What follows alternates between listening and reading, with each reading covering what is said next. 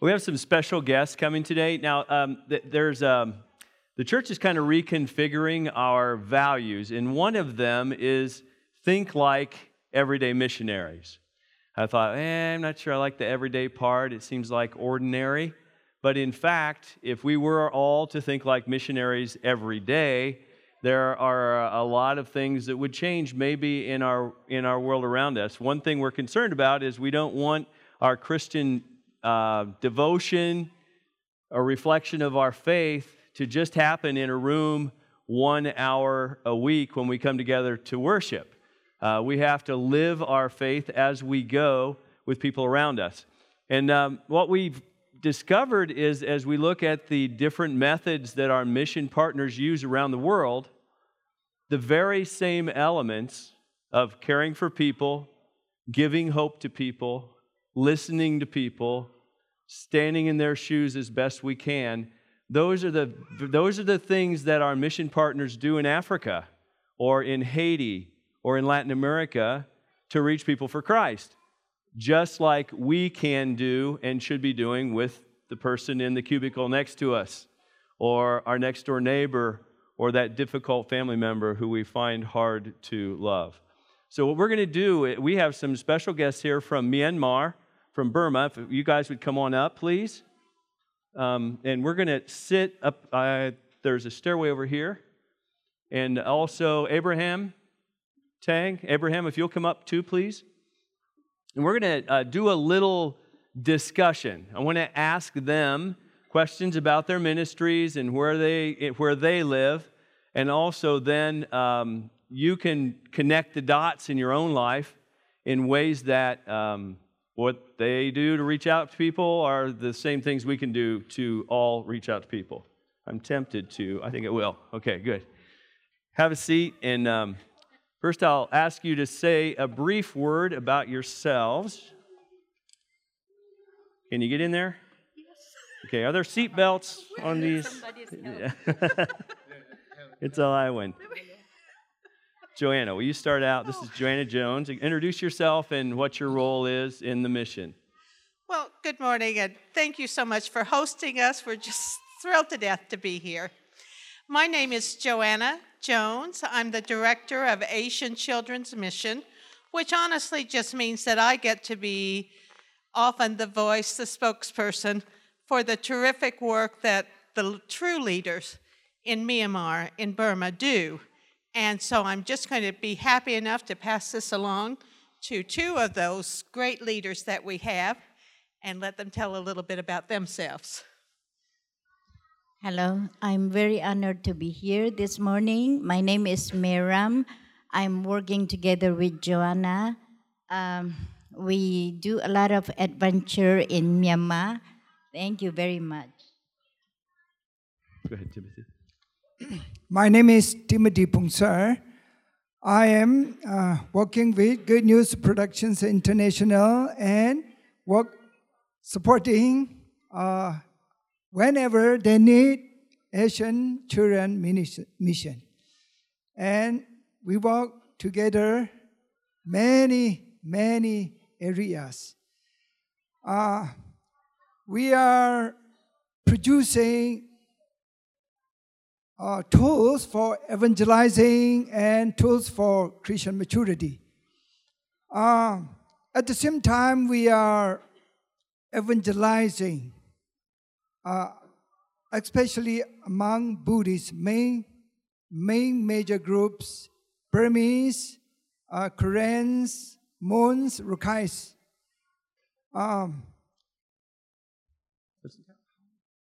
In a minute. Let's just go ahead and introduce each other. My name is Abraham Tang from Burma. We came here in 1997 and attended at Shower Oak Christian Church. And the Shower Oak sent me to Cincinnati Christian University. And after I graduated my theological degree, Shower Oak ordained me and they sent me to Fort Wayne. And now our ministry is really blessed by the Lord. Okay. Thank you. I'll throw in a few notes here. Joanna is a Hoosier. and lived very close by, and God called her to the ministry in Myanmar not too long ago. And she might be able to fill us in a little bit on that. So in a way, she's so much like us, but during this season of her life, she's giving her time and her energy to helping people, children, many others, all the way around the world. And Timothy is a professor, as well as what he does with Good News Productions, and has written some incredible material on how Christians, the commonalities and differences between Buddhism and Christianity. And those teachings that he's put together are being used by young Christians to take the gospel effectively to Buddhists, who are about 96% of the population in Myanmar. Myanmar is an interesting place. Burma, it's been called, where a number, or that was its name. Myanmar has been, how long have you had the name Myanmar? 20 years now. I still refer to it as Burma often, and so do they, I think. Anyway, Burma had some missionaries from the Restoration movement called the Morse family that many people who have been around the Christian churches very long would recognize the name. In the 1920s, they were moved from Tibet, forcibly from Tibet over into the northern part of Burma, where they took with them some Christian tribal people called the Lisu. They moved in next to another tribal group called the Rawang, and the Rawang were very kind to them, and through that, from the north, the gospel spread to the northern part of Burma. There was a time when there was cultural revolution, communism was strong, and the missionaries had to leave. And now there are 4 or 5 generations of Christians who are now the leaders of the church in Burma. They've been through a lot. They've been through communism. They've been through military dictatorship. And the country is just now beginning to open up to democracy, which allows us to go and come freely. However, in our most recent trip, we saw a strong church from the very far north of the country by Tibet, where it's extremely rural. Everything we ate was either squealing or squawking about a half hour before we ate it, I think. Wonderful people. To the big cities in the central and the southern part, the mission and the people in the church there is strong. Missionaries laid the foundation, but now the people have found that they are, in effect, the missionaries. So and then Abraham migrated here and went to school. He was in the early migration and went to school, and rather than going back to Burma, we convinced him to go to Fort Wayne, where there is, how many Burmese are there? Right now, 6,000. 6,000 Burmese are in Fort Wayne, and many, many more in Indianapolis. Yes, 9,000. 9,000 in Indianapolis. And he began a church there, and 50% of his congregation have converted to Christianity when they arrived in the U.S. because of the church's outreach in Fort Wayne as they arrived here, and the way that they went about embracing them, loving them, and showing them Jesus until they decided, well, that's somebody who we'd like to follow, and that's a church we'd like to be part of. So right now, I'd like to ask Timothy and Ram, what is it like? I know this is your everyday, but what is it like being a Christian when in fact only 4% of your population of your country is Christian? What is it like being a Christian among Buddhists? And then you can finish with, how do you then turn your faith outward to reach out to the majority who could crush you if they wanted? Can you fill us in on that? And either one of you, however you'd like to.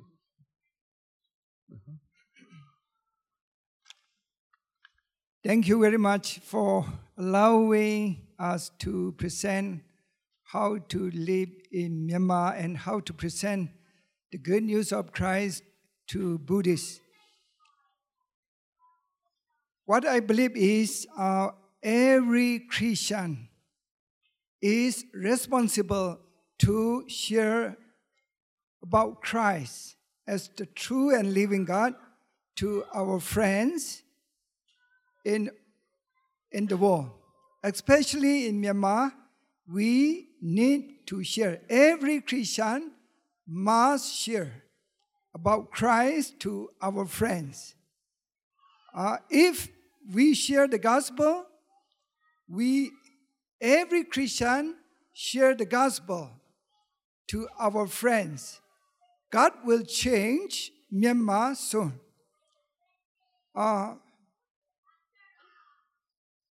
So every Christian need to dedicate in sharing the gospel. Every Christian must involve in sharing the gospel. Need to commitment. We have to commit in our life in Christ's ministry. How do we share the gospel in Myanmar? I would like to tell you one of my experiences. In Buddhism, in Buddhist scripture, there is the true Buddha is written in the scripture, but they never share about the true Buddha. We call in Bukdansit Damansit Dangasit. It is in Burmese and Pali. So, if we share the truth through Buddhism, Buddhists can accept Christ very easily. Because every Buddhist want to worship the true Buddha. Huh. Every Buddhist want to worship the true Buddha. So we need to have good friends each other in our neighbors. Then we can easily convert them to see Jesus Christ as the true Buddha and living God. So I have a question about that, a quick one. As we think about sharing our faith, we know that we can do that with our words, and we can do that with our actions. What you've shared now is more through words because we're equating the true Buddha with God or Jesus. Does that mean we redraw the picture of Jesus so he has a big round belly? Just a bad joke, sorry. But what about action in words? How do you put that together? Okay. We live as a good Christian. If we approach Christian perspective, okay, I will tell you a story. King Ashoka donated 84,000 pagodas, 84,000 monasteries, 84,000 wells in Buddhist history. So I knew that one of them was in the middle part of Myanmar. So two of my friends and I went there. And that was in Jabinla village and Shibale Monastery. The monastery name is Shibale Monastery. And in the evening part, we were there. And then we just washed our hands and feet. Then visited to the monastery to see monks and wells and pagodas. And how about, we would like to see the monasteries. And then monks and elders of the monastery came to us, welcome to us, and then we talked and discussing and introducing each other. Then I asked them, Or do you love Christians? They said, yes. I asked them again, why? Oh, Christians are good. Oh, thank you. I am a Christian. I'm a Christian. May I tell you about Christ? They said, no. Oh. No. Christ is a Western God. Christianity is a Western culture. So,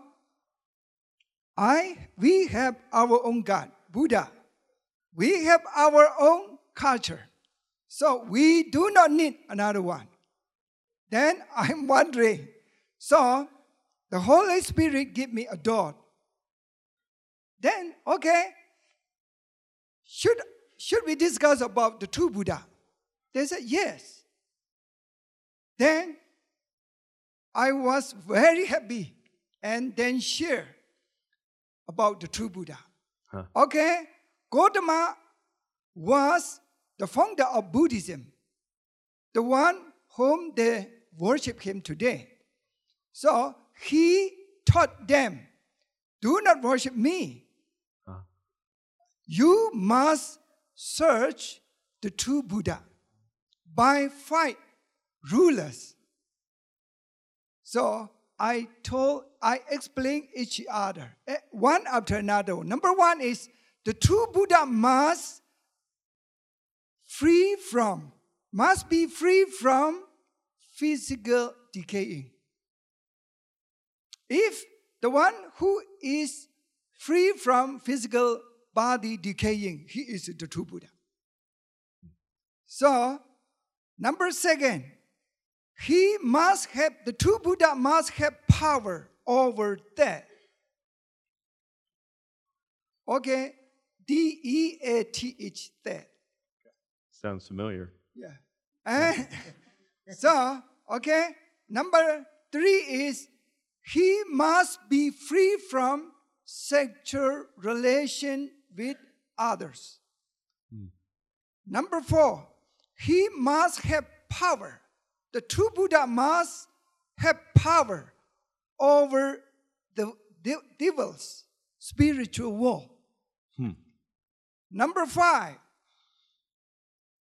the true Buddha must have power over nature.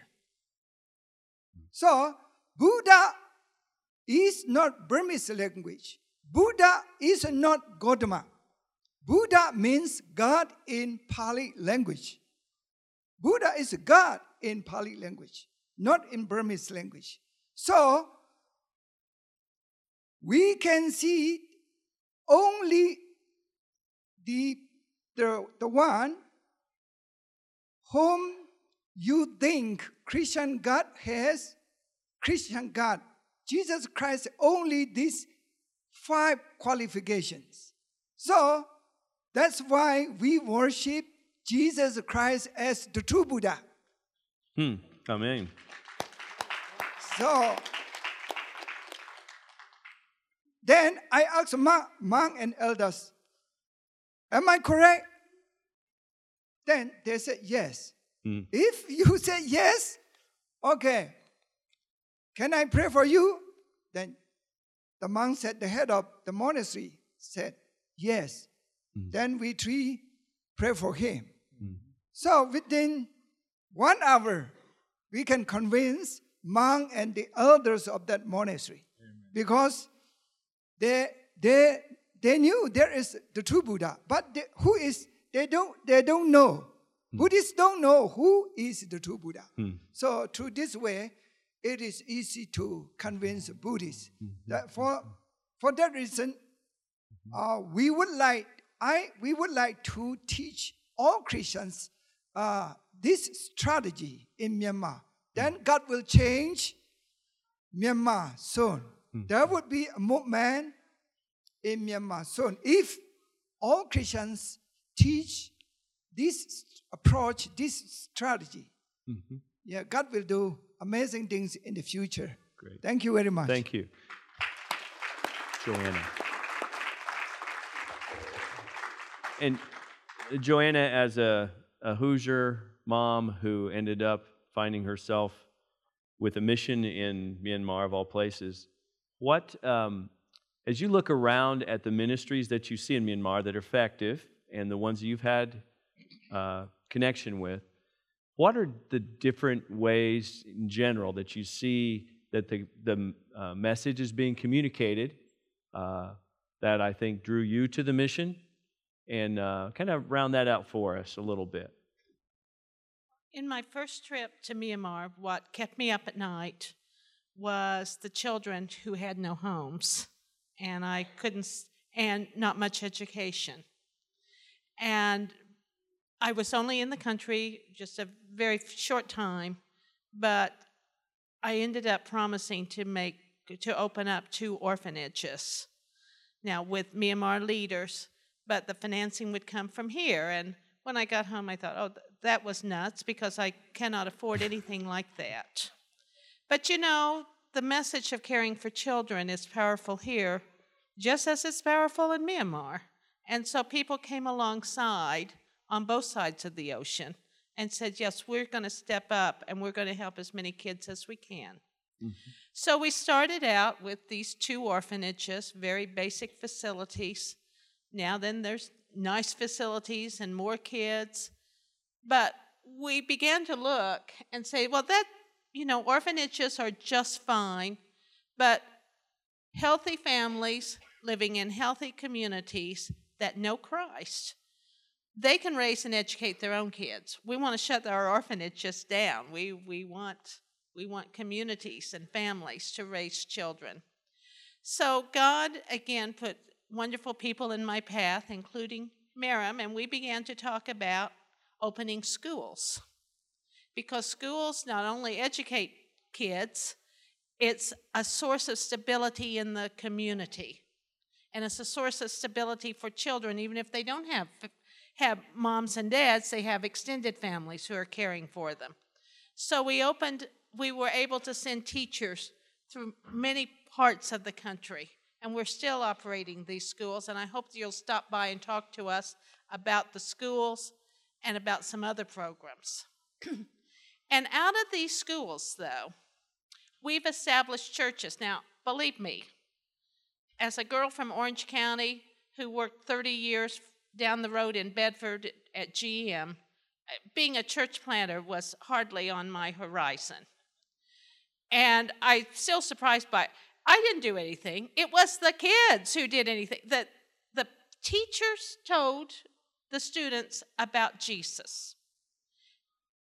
And the kids responded. And so I'm going to let Miriam, if that's okay, tell about one of the little churches, one of the little children's churches. Is that okay? Sure. Okay.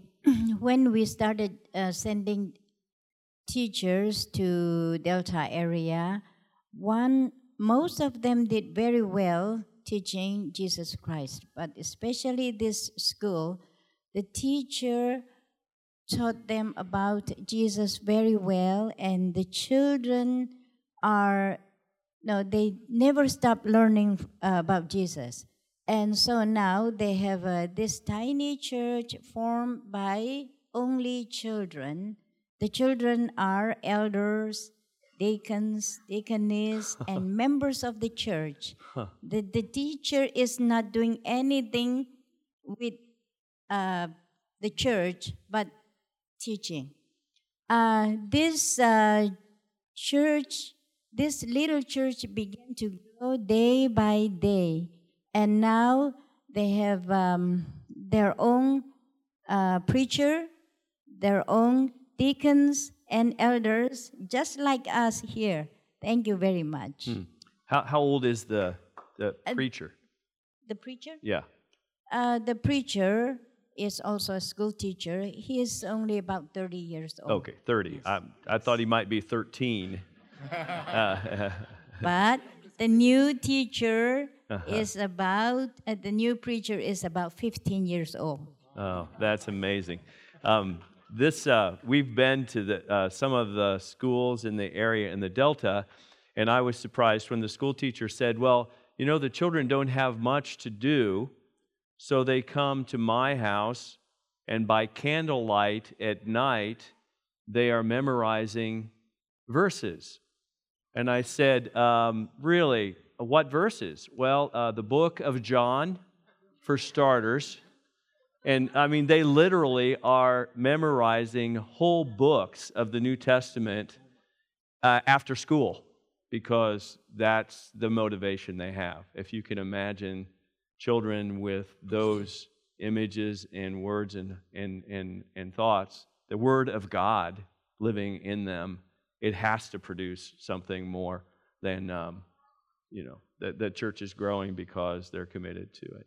Boldness is something that, as I come from East, just this morning we had 3 missionary speakers there, all of them trying to say, we can do this. We should do this. Missions is not something that happens over there. We're all on mission. And boldness is an element that I heard from Timothy just now, that it takes a confidence and a boldness, takes some compassion for the person next to you who doesn't know Christ, and it can, and some deeper level of understanding that if we don't share the good news with them, what's going to happen to them? That we're giving them life because we care and we love them. I want to ask Abraham Tang. Abraham is seeing, he works in an environment just like ours. You're in a country that is largely Christian, the majority Christian. You're working with people who still are a minority people because you're immigrants. You've come from somewhere else to find your homes here. What methods do you use? How is it that you reach out to new Burmese family coming to town that you've heard about, to introduce them to Christ, introduce them to the church, to show love to them? What do you do? First of all, our powerful weapon is for the gospel is love, L-O-V-E, love. Yeah.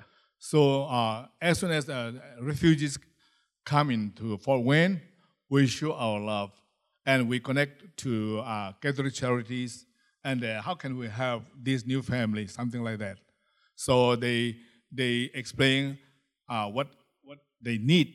So we invite them to our church, and we request them to visit them, and then we have good fellowship, and so slowly we preach the gospel, and finally they understand that, they know that this is love. So we show them God's love, we give them God's love, and finally the gospel is preached to them, and then they convert, and then they become our church members like that.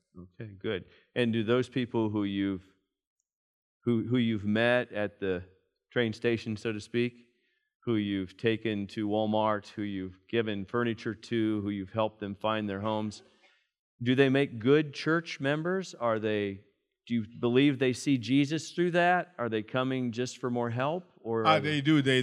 Yes. First, they need help.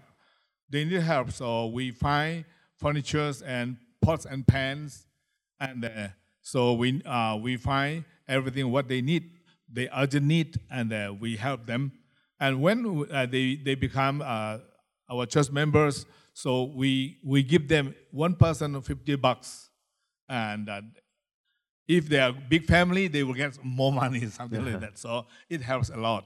Mm-hmm. So finally, they understand, oh, this is love. Okay, thank you. Thank you very much. We could go on, and I'm especially interested in this, and I hope you are. But we really want to translate all this to your heart, to your living environment, to your friends and your neighbors, because in fact, Jesus has called all of us to be lights in the darkness, to be salt, to bring God colors to our neighborhood, to bring life to people around us. It can't be left to the missionaries that we traditionally would call missionaries. It has to be the responsibility of all of us. And the good thing is, it's not hard. We're all equipped with a God heart in us that loves people who we don't even know, and we don't even know why. But it's because God's in us. And it's because He wants to love people through us. And as we open ourselves up to that, as we get over the fear of saying the wrong thing or not knowing the correct verse or something. And as we allow compassion and love to move us forward toward people and allow God to love them through us, their hearts will change. The very same thing that happens in Burma, in China, in many places. God uses that as His magic weapon, Love, in the many ways that it shows itself.